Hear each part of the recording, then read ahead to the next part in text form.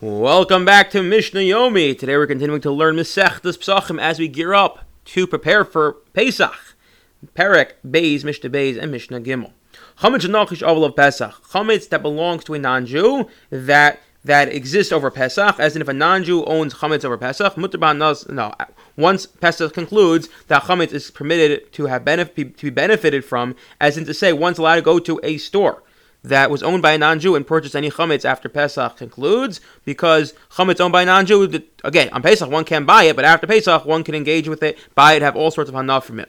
However, V'shei Yisrael, if a Jew owns chametz over Pesach, also ba'hanah, then it becomes forbidden to have benefit. This is rabbinic, according to most opinions, that the rabbis wanted to ensure and to penalize those who kept chametz in their homes over Pesach, and so they said after Pesach one's not allowed to have any sort of benefit from it. Shenemar, although we are going to quote a pasuk, lo yer l'cha so'ar, that leavened bread should not be seen in your possession. That is to say that a Jew is not allowed to have chametz in his possession over Pesach, and therefore the rabbis are going to penalize him for keeping the chametz in his possession to make it also forbidden to have hanah from it after Pesach. So much so that this could be why the Gemara tells us that if someone forgets to do bedikas chametz on the night of the 14th, they should do it on Pesach itself, and if they don't do bedikas chametz on Pesach itself, they still have to do bedikas chametz, search and destroy the chametz after Pesach. And the question is, why after Pesach? And the answer is going to be because we want to prevent a person from eating the chametz all over Pesach, the chametz that was in the Jewish possession over Pesach, which is now forbidden to have benefit from.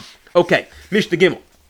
The case is as follows: a non-Jew lends money to a Jew, and the Jew therefore takes chametz and gives it to the non-Jew as a collateral, as a security. It's a simple case. The non-Jew says the Jew needs money, so the Jew says, "I'm going to borrow $1,000." The non-Jew says, "Well, I need some sort of collateral, some sort of security." So the Jew says, "Okay, here's a box of crackers." Okay.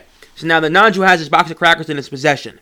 The halacha is that if the Jew does not pay on time, then we look at it as if retroactively, that the moment the Jew hands over the box of crackers, or for that matter, whatever the collateral could be, it could be a shirt, it could be a car, it's as if retroactively, from the moment he handed it over, that's when it came into the possession of the non-Jew, or for that matter, to the person who's lending the money. In general, so just leave out the Jew and non-Jew here. If person A lends person B money and person B gives person A a collateral, in the event that person B does not pay back, then the collateral becomes person A's, not from the moment he reneges on his loan, but from the moment that he actually handed over when the loan took place. So now to plug it into our case here.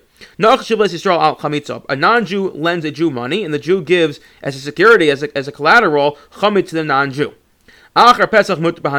And then the Jew reneges on his loan, he fails to repay his loan. So what we say is, it's now as if the chametz was in the possession of the non-Jew from the moment the loan was given, which was prior to Pesach, and therefore this chametz is permitted to have benefit from because it was in the non-Jew's possession, it was owned by the non-Jew before Pesach, playing off our previous Mishnah. Now the reverse case obviously is going to be the opposite. If a Jew lends a non-Jew money, and the non-Jew gives his box of crackers to the Jew, and then the non-Jew reneges and does not pay up the loan, so we look at it as if the collateral that was given, the box of Cheerios, the box of crackers that was given from the moment the loan took place, which was prior to Pesach, which means now the Jew has chametz in his possession over Pesach, thus it's aser b'hanah. What happens if chametz is under ruins? A building collapses and it covers the bakery. We look at it as if it's destroyed, as in we don't force a person. Yes, we do try to go out of our way to get rid of all chametz, but if it's so difficult, we don't force a person to excavate the whole area to remove whatever is under this ruins. Rather, we say the person can just let's say it's bittul, and you're done.